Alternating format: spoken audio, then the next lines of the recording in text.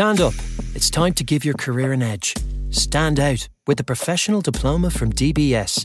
Stand by for part-time learning that works for you and your ambitions. Choose from over 30 professional diplomas starting this January and February at dbs.ie. DBS. Ambition realised. CBS Radio Mystery Theater presents...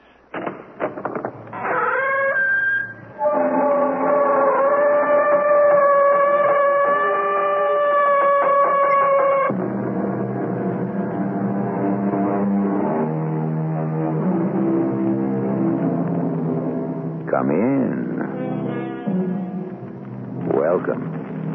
I'm E.G. Marshall. He who sleeps in eternal noise is awakened by silence. Silence. As we all know, silence can sometimes be the loudest sound there is. Certainly, it can be the most eloquent. We spend so much time and energy learning to speak, as if it requires neither effort nor wisdom to know when to keep still. I should like you to meet my husband, Lieutenant Everett Summerfield. Your husband? Of course. Everett, dear, this is Mr. Walter Owens. Who? Everett, Mr. Owens is also an artist. Mrs. Summerfield, who are you talking to? To my husband, of course. Can't you see? No. That's just the trouble. I can't. I don't. Mrs. Summerfield, there is no one here.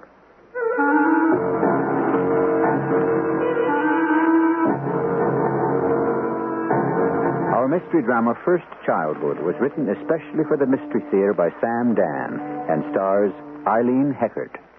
It is sponsored in part by ARM, Allergy Relief Medicine, and Buick Motor Division. I'll be back shortly with Act One.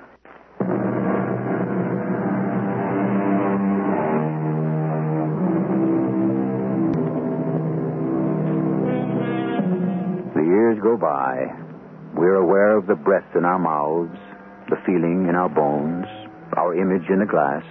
Yes, we stumble through a universe of illusion, constantly threatened by quicksands of uncertainty and doubt. Yet, our basic hold on sanity is ourselves. We may know nothing else, but each of us knows who he or she is. Or do we? Really? That's too nice a day for all. Join us at a beach on the northeastern coast. A private, secluded place on a day when the brilliant sunlight dances on the sparkling waves and the air crackles. And as the poet might have said, just to be alive is paradise enow. Oh, good. What? Oh. Oh, I'm sorry. Did I startle you? I was busy concentrating on this canvas. I didn't hear anyone coming. That is rather a good painting. Do you really think so? I wouldn't have said so if I didn't. That doesn't mean I like it. Oh, I see. It shows promise. Shows promise. Sort of as the kiss of death for an artist. But you're not an artist. Oh, why do you say that? You don't have enough paint on your clothes. No, you see, the idea is to get the paint. Canvas either. There's not enough meaningful paint there. Oh, you've smeared pigment in profusion. But so few of those strokes signify anything. You have... Spoiled. Are you a fortune teller? Do you deny it? You're very handsome. You're charming. I'm sure women think you attractive. Men find you likable. You can have anything you want, except... Except what? Except art. You can't get that for nothing. You have to work for it. Now, what makes... It's obvious. What have you really got against this painting? You don't have to be an artist to paint it. Madame, I intend no disrespect. Your sense of color. My hair is white. I was trying to be tactful. Was Rembrandt tactful? I am not Rembrandt. My point exactly. That an opinion should be based on more than prejudice, bias, or emotion. An opinion, hopefully, should have its foundation in fact, in evidence, in the authenticated truth. You sound like a lawyer. Well, it so happens that I am a lawyer. Well, then how can you be an artist? I'm a lawyer and an artist. I noticed you listed lawyer first. I'm both. Now, what business is it of yours? And what do you know about art, anyhow? And who asked you in the first place? Those are three questions. And the answers are none, nothing, and nobody. And now, sir, if you will excuse me. No, Madame, it's you who must excuse me. I'm not myself. I'm under a strain. I had no right to behave so boorishly. Please forgive me. While I may not be an artist, I can at least be a gentleman. You could also be an artist. You think so? Do you really think so? Oh, I see your problem. You want assurances. Well, I'd like to be sure that I could succeed. That's another one of those words. Sure. Yes, but suppose I devote a lifetime of hard work and I fail. The devotion is your success. Madame, you breathe rarefied air. My name is Regina Summerfield. How do you do? I am Walter Owens. Thank you. Thank you for talking to me, for spending so much of your time with a complete stranger. But you're not a complete stranger, or even an incomplete stranger. Oh, have we met? Yes, I think we have. No, I don't think so. I mean, I say this because I'm sure I would never have forgotten. You're how old? 30? Yes. We met, I think, before you were born. Oh, before I was born? Yes, I'm sure of it. Well, is that so strange? Yes, frankly. Why? Where do you think you were before you were born? Where do I think I was before? Inside you, there's an essence. Now, something that makes you Walter Owens. Wouldn't you agree? Well, on the face of it, I suppose I would agree.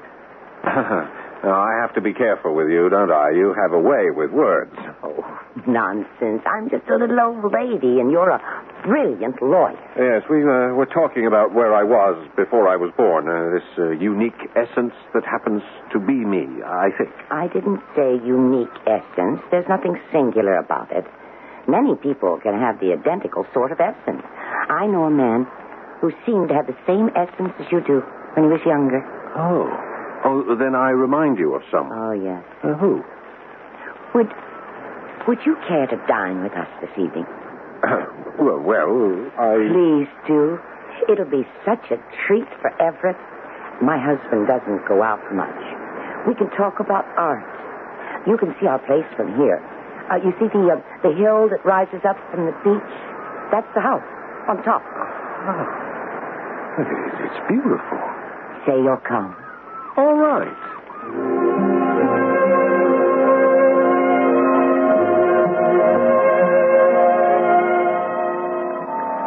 Mrs. Marcia. Oh, wait, don't tell me. You're in room 212.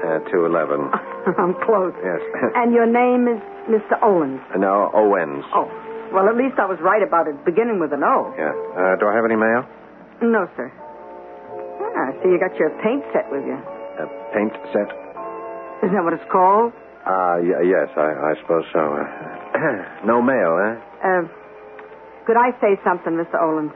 Owens. Oh, yeah. Well, I remember when you checked in last night, you said you wouldn't be expecting any mail. Now you're hardly here one day, and already you're asking if you got any. Yes, the mail habit's a hard one to break. Now, this is a great place for painting pictures. Lots of artists come around. And you know what they paint mostly? Tell me. The Summerfield place. You can see it from everywhere on the beach. It's on top of the hill. Yes. Yes, it's a magnificent mansion. Oh, it's falling apart. 40, 50 years ago, before the war. I mean, the Second World War. Oh, that was a place to see. Well, it's still very imposing. Look close. It's falling apart. A pity you won't get to see the inside of it. She won't let hardly anybody in there. But I will get to see the inside. Yeah? Yes, I'm invited there to dinner. You're what? Yes, I met Mrs. Summerfield about an hour ago out at the beach.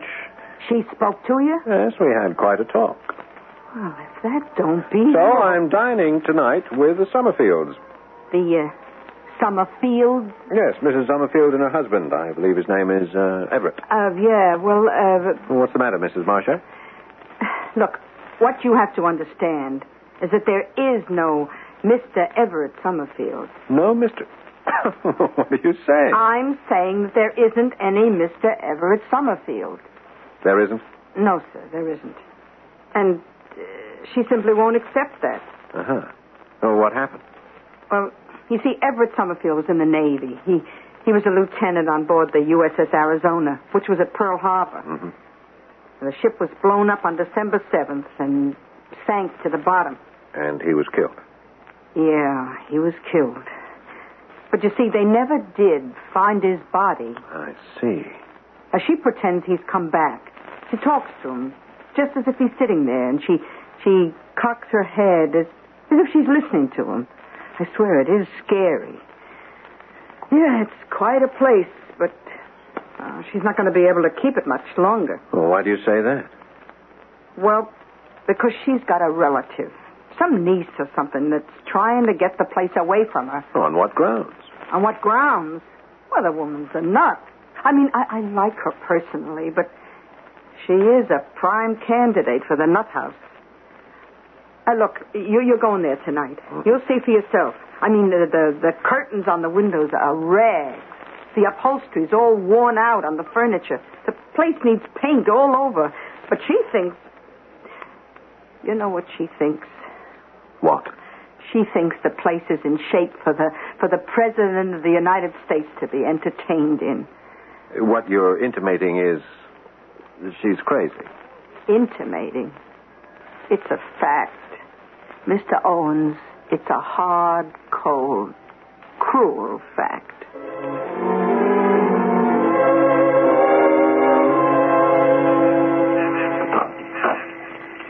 Mr. Owens. Good evening, Mrs. Summerfield. Do come here. Oh, thank you. I brought you this. Oh, you shouldn't have. It's a favorite dinner wine of mine. Wine of mine. That sounds so pretty. I'm sure Everett will enjoy it. Perhaps it will help him sleep. Poor Everett, he's been out of sorts lately. I'm sure you must be starved. Well, no, we're not. I whipped up... that's a modern term, but so descriptive. I whipped up dinner myself. We let the servants go. Well, why keep them?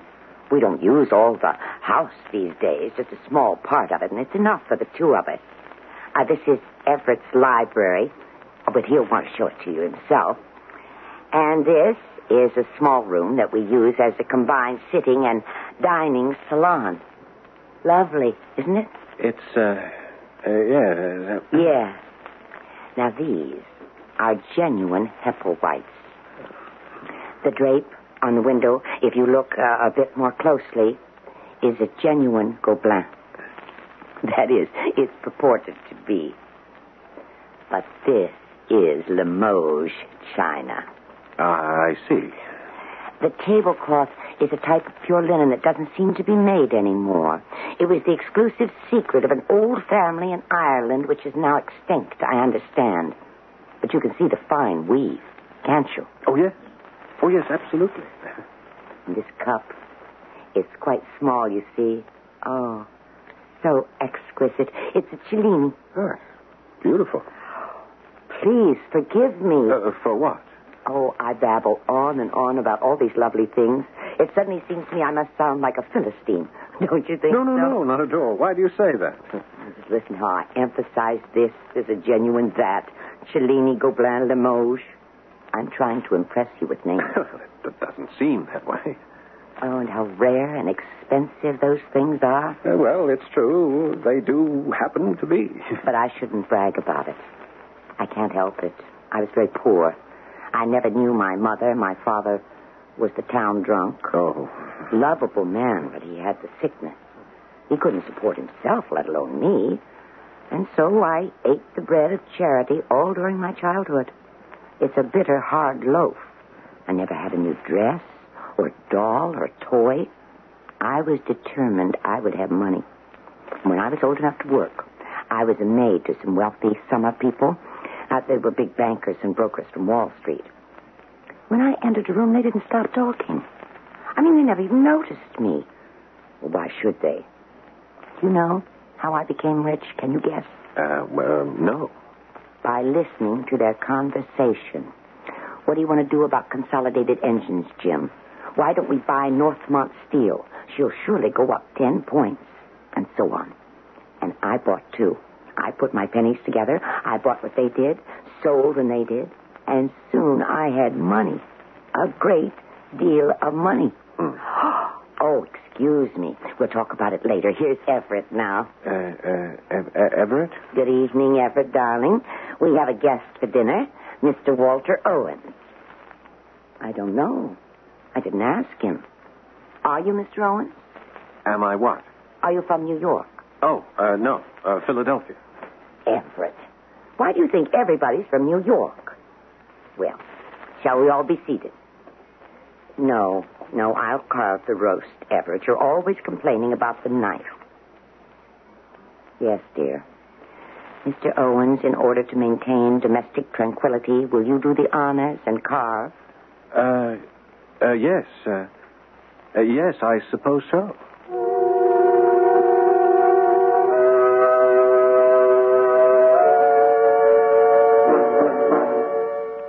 Well, now, how many people are at that table? 2 or 3? And just who is Mrs. Summerfield? When we first met her, she seemed like a rather sharp, smart, with-it old lady. Everett is obviously supposed to be Lieutenant Everett Summerfield, who was killed many years ago at Pearl Harbor. What is he doing having dinner here tonight? Or is he?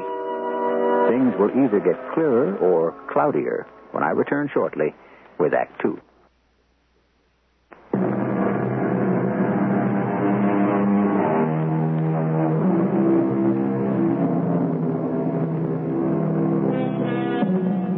Home is the sailor. Home from the sea, said the poet. But some sailors can never come home again. They lie buried forever under a watery grave of warm green or cold blue. Lieutenant Everett Summerfield went down with his ship at Pearl Harbor on that terrible day. But not according to his wife, who is now having dinner with him many years later.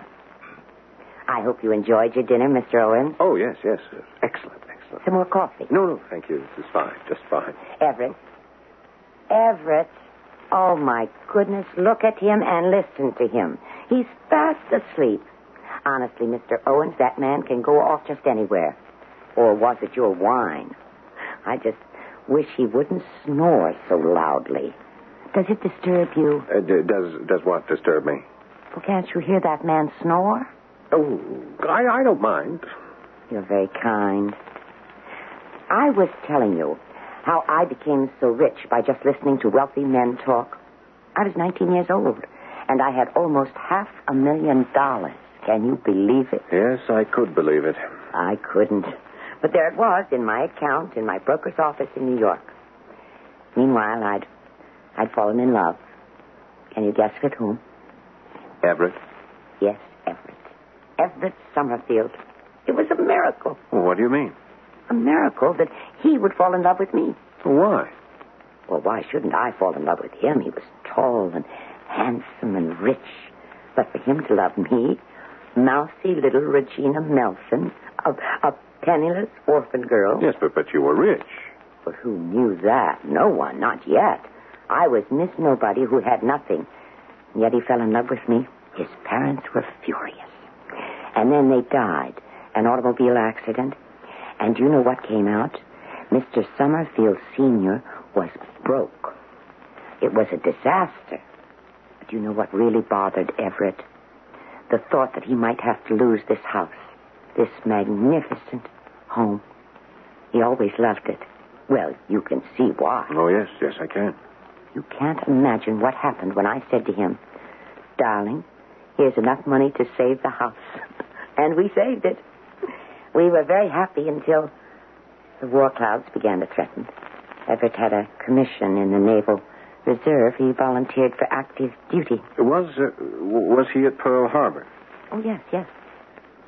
Wasn't there a report that he had gone down with his ship? Oh. You must have been listening to some of the town talk. Is that what you heard? Yes.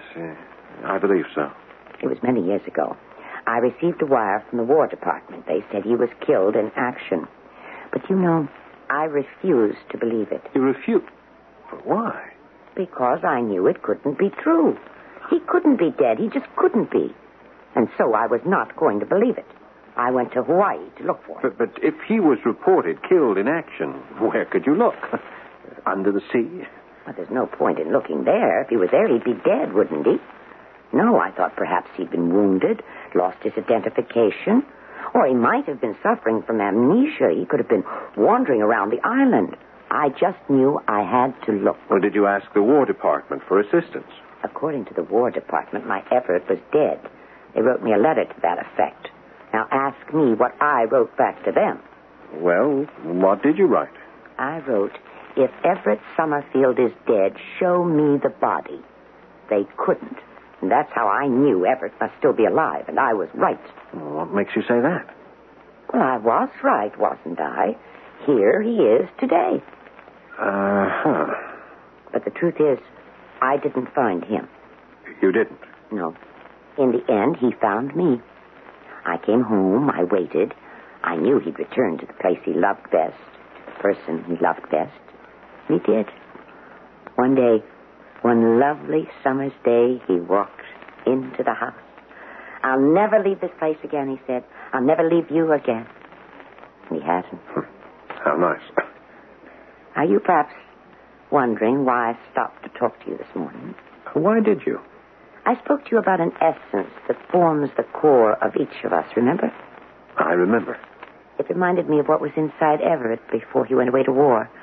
I didn't want to see you waste yours the way his was wasted. Everett wanted to be a painter, too. He was afraid he wasn't good enough, just as you are. Yes, it's something to be afraid of. Why? Why, because if it should turn out that one is not good enough, what has one done with one's life? Lived it. But I know I'm a good lawyer. Then why aren't you happy? I'm very happy.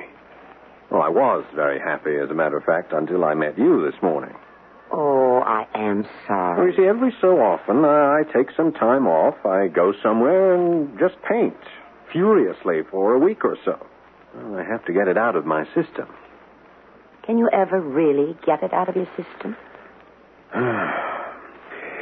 Well, it's getting late. Thank you for a fine dinner. Everett and I are glad you could come. There's no point in trying to wake him. He'll get up in his own time. I'll say good night for him. Yes, good night. And please come again. Soon.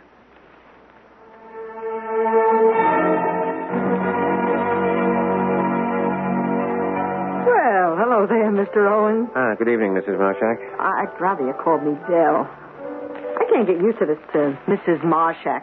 I only been married to him a week. Yes, were there any calls for me? Now, look, you said you weren't expecting any mail or calls or anything. Yes, well, actually, I'm not. How was dinner at the castle? Oh, quite an experience. Does she still have any furniture left? You know, it's very sad. Hmm? She thinks she's surrounded by priceless antiques and works of art. It's pitiful. And yet she's such a bright lady. It's love. She just could never get over him. It must be terrible to be in love like that. I could never be. Never. Well, that'll come to an end maybe by next week. Oh, why next week? Well, I was telling you about this niece. There's going to be a hearing in court. A hearing? When? I guess day after tomorrow. Judge Sterling is in town. He's staying here at the motel. Judge Donald F. Sterling? Yeah, that's the one. He comes from around here. Do you know him? Well, where is he? Well, I saw him go into dinner. He should still be in the dining room.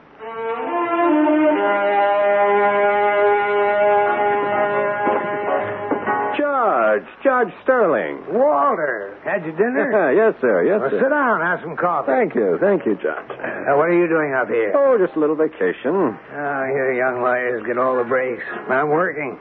This place is part of my circuit. I've got what I call a COL. Oh, what's that? Oh, it's my own private code for a crazy old lady. Oh. Well, I shouldn't say that. It's just that I hate these things. You get some greedy, shifty-eyed relative who wants the old gal put away for her own good, naturally. Naturally. And the truth is, the old gal would be better off being taken care of, but it's a messy situation. Well, anyhow, since I'll have to adjudicate this case, I'd better not discuss it. Yes, sir. The vultures have circled and landed. What's that, sir? That table near the window. Yes. That young lady, or should I say woman, that's the cousin. Somewhat distant cousin. for the only surviving legal relative of the late Everett Summerfield. The late... Yes. That's what this thing's all about. And her estimable attorney, Mr. Leroy Pillow. Unappetizing duo. But they may have the evidence on their side. Oh, what evidence? Enough to show that Regina should be committed. You call her Regina. It sounds as if you know her. Yeah, I've known her all my life. Well, first part of my life, anyhow. A little orphan girl. Work-worn little drudge before she was fairly into her teens. Her face and hands were always dirty. Heaven forgive us, we all made fun of her. All of us little rich kids. Judge, you say there's to be a hearing. Yes, the day after tomorrow. Does Mrs. Summerfield have a lawyer? There's no one of record as yet. I suppose the court will have to appoint one. Do you suppose the courts could appoint me? I would like to represent Mrs. Summerfield. You know what that means? Yes. Yes, it means that I've taken on a very difficult case.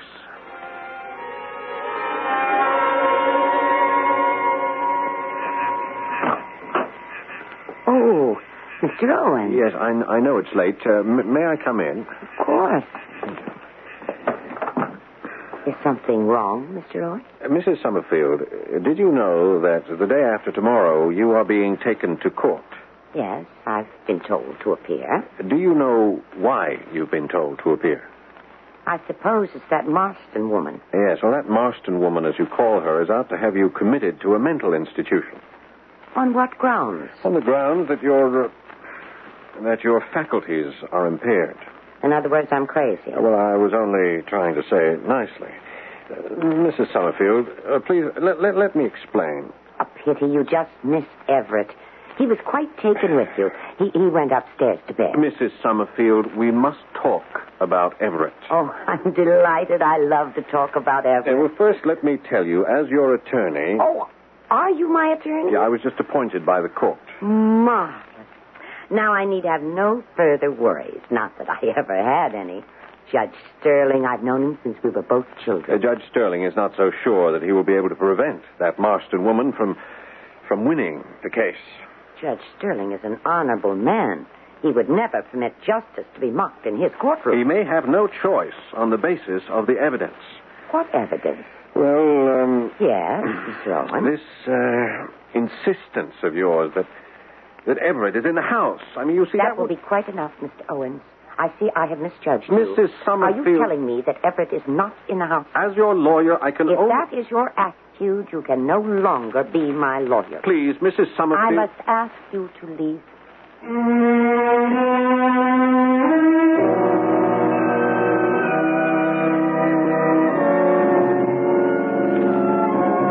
We'll all have to leave for a few moments until the arrival of Act 3. But what have we here? Evidently a tug of war between fact and fancy. Which side usually wins these affairs? Think a moment before you answer. We'll continue shortly.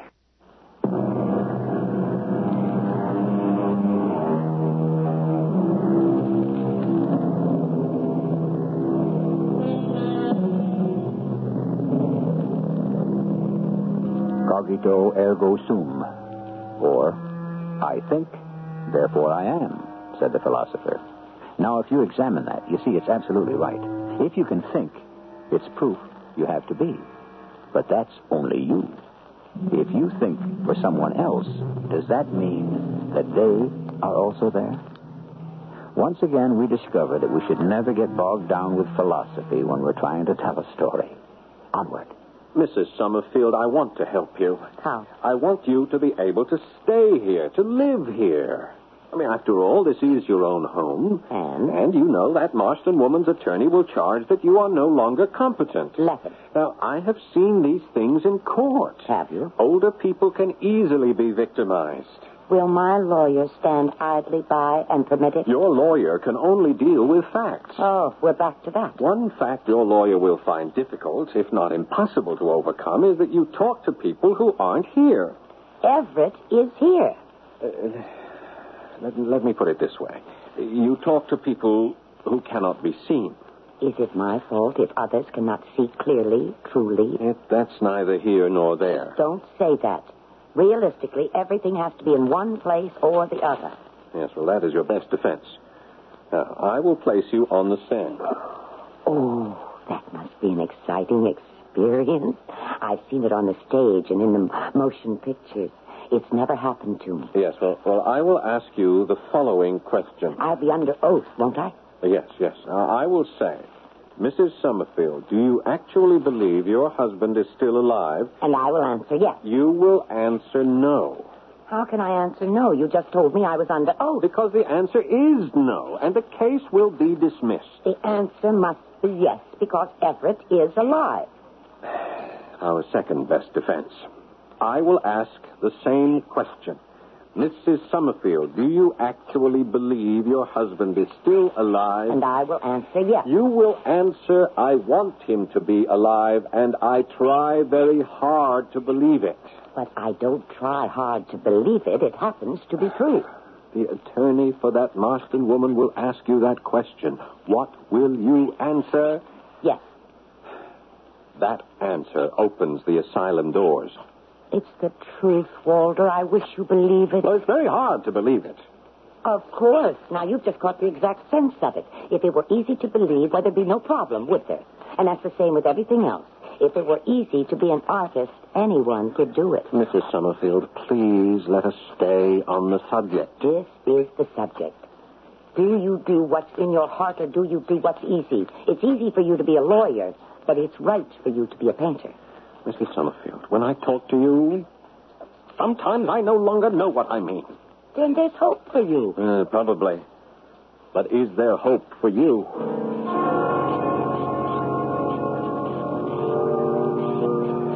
Evening, Mrs. Marshak. I'd rather you called me Belle. Good night, Belle. See you in the morning. Aren't you going to ask me your usual question? Oh, what usual question? Any mail? Any messages? Well, I never have any. Well, you do tonight. A message from a Mr. Pillow. He's the lawyer you're going to be up against in court. Well, how do you know I'm going to be in court? I know everything.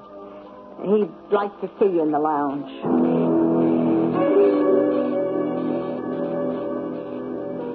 Walter Owens? Yes. Pillow's the name. Leroy Pillow. This is Miss Marston. Julia Marston. How do you do? You do. The name goes against the character, Miss Marston. In what way? It seems to me that Julia is usually the heroic role of a melodrama, not the villainess. Now, wait a minute. See here, Mr. Owens. Oh, climb off it, Leroy. Get to the point. What is the point? Well, the fact is, you probably think I'm trying to swindle some batty old dame out of her estate. You made that statement, Miss Marston. Well, she's crazy. Do you deny it? I'm listening, Miss Marston. She can't take care of herself. The place is falling into rack and ruin. Rack and ruin. Did you make that up? It can be saved. It could make a fantastic resort hotel. Yes, think of what a boon it would be to the economy of this town. So, tell him your proposition, Leroy. Mr. Owens, why can't we settle this out of court? Settle what? The problem. Well, I'm not aware of a problem. Can't you convince your client that it's in her best interest? No, I'm afraid not. Look, I'm not trying to swindle her out of the property. You're not. But it'll still be hers.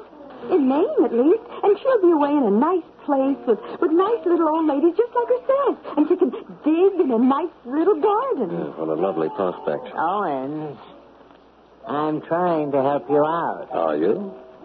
Why lose a case when you don't have to? Who says I have to?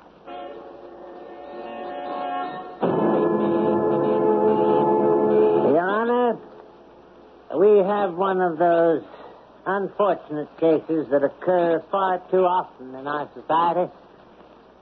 A human being reaches an age where she can no longer function fully. Objection, Your Honor. Mrs. Summerfield's ability to function is what is at issue here. Sustained. Counselor, you've been quite a while with your introduction. Now, may we get on with it? How are we doing? Badly. Have faith. Yes, I might as well. I don't have anything else. Your Honor, we call as a witness Mrs. Belle Marshak. Mrs. Marshak, will you come up, please? Yes, sir. I will. Raise your right hand. Do you solemnly swear to tell the truth, the whole truth, and nothing but the truth? Yes, sir. Miss Marshak, how long have you known Mrs. Summerfield? All my life. You know her well, then? Yes. Would you say that there's something peculiar about her? Meaning what, sir? Or does she do anything that might be considered strange? Objection, Your Honor. If each of us were permitted to define strange, and that were to be used as a legal guideline, who would be kept out of the asylum? Now, let him make his point, Mr. Owens, and then I'll rule on it. Thank you, Your Honor.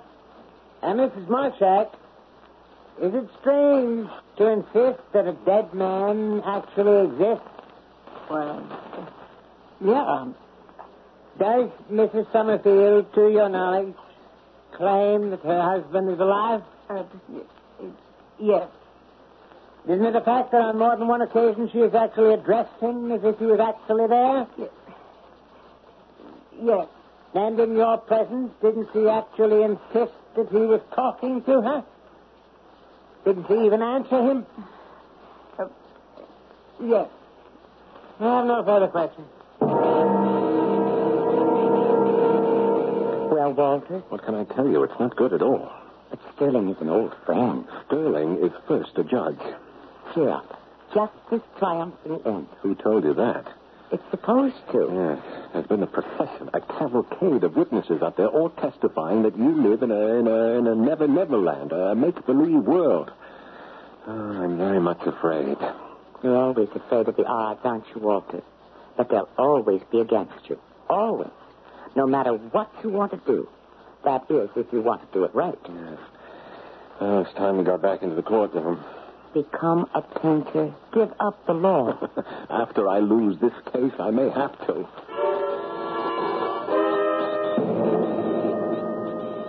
In essence, Miss Marston, why have you brought this action? Because I'm trying to salvage something. Mr. Summerfield is no longer able to maintain the house. As everyone has testified, it's going to rack and ruin. I would like to set the place to rights. And have you discussed it with Mrs. Summerfield? Well, how can you talk to her? She lives in another world. Everybody knows that. She even thinks her husband is alive. Objection, Your Honor. To what, Mr. Owens? The issue of her husband's death is still before the court. Yes, but the court has as Exhibit A this document from the United States Navy that informs us Lieutenant Everett Summerfield died in action. Lieutenant Summerfield's body was never recovered, Your Honor. We can therefore never be sure that the Navy is correct. I see. Is this to be your line of argument? Well, it's one line of argument. Yes. Well, I'll weigh it with the rest. I'll continue with your testimony, Miss Marsden. But you go into that house and you're spooked. What other word can I use? Spooked. The joint is just falling apart. And you talk to her, you know what? It's like talking to someone in their second childhood. That's the whole story. Virginia Summerfield is in her second childhood. Your Honor, I object. Regina, you can't object. Why not? It's up to your attorney. Oh, him. He knows more about painting than he does about the law. Besides, anyone has a right to object when they hear a lie. What lie? This young lady has just told a lie. She said I was in my second childhood. That's not true. I'm in my first. Well, now... Who knows that better than you, Jeremy Sterling? Did I ever have a childhood? You can answer that question because you had one.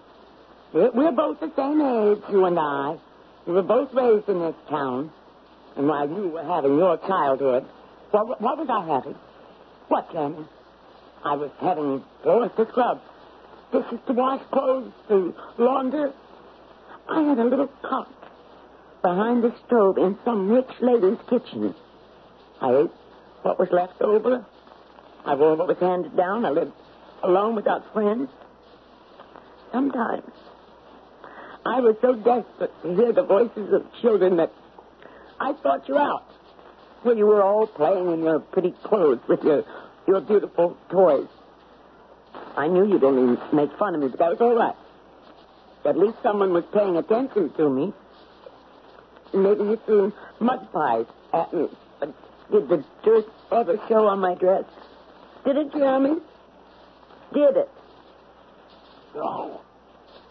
So, I didn't have a childhood. You know what childhood is, Jeremy. You don't because you had one. Well, I'll tell you. Childhood is a time of dreams and illusions and fairy tales. And you have to have it. You simply have to have it. Or else there can't be any meaning to your life. And since I didn't have mine when I was young, I have to have it now, before it's too late. Childhood means living in your own beautiful world. And I claim my beautiful world now. Is it too much to ask, Jeremy? The case is dismissed.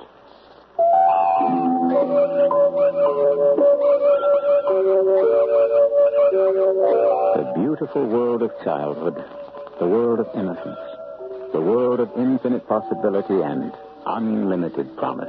So the things we dreamed would one day happen. The adventures we would know, the people we would become. It's too bad most of those dreams never come true. Or do they? I shall return shortly.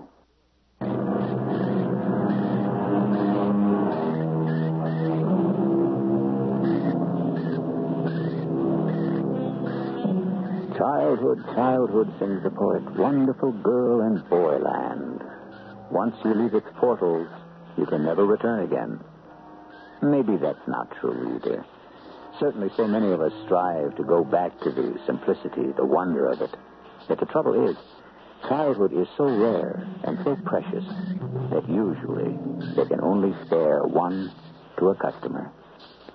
Our cast included Eileen Hetrick, Paul Hecht, Bryna Rabin, and Robert Dryden. The entire production was under the direction of Hyman Brown. And now, a preview of our next tale. Don't take another step. You don't want to use. You can put down your rifle, Captain. We mean no harm. What do you two want?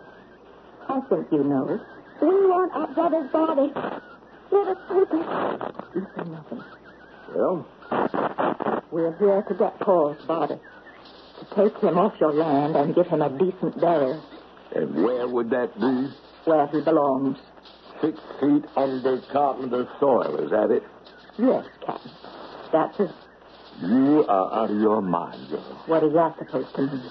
Now just turn around, the two of you, and take yourselves straight back to where you come from. But please, Captain Crane. We are not about to do that. We want our brother's body, and we are here to get it. Radio Mystery Theater was sponsored in part by Buick Motor Division and ARM, Allergy Relief Medicine. This is E.G. Marshall inviting you to return to our Mystery Theater for another adventure in the macabre. Until next time, pleasant dreams.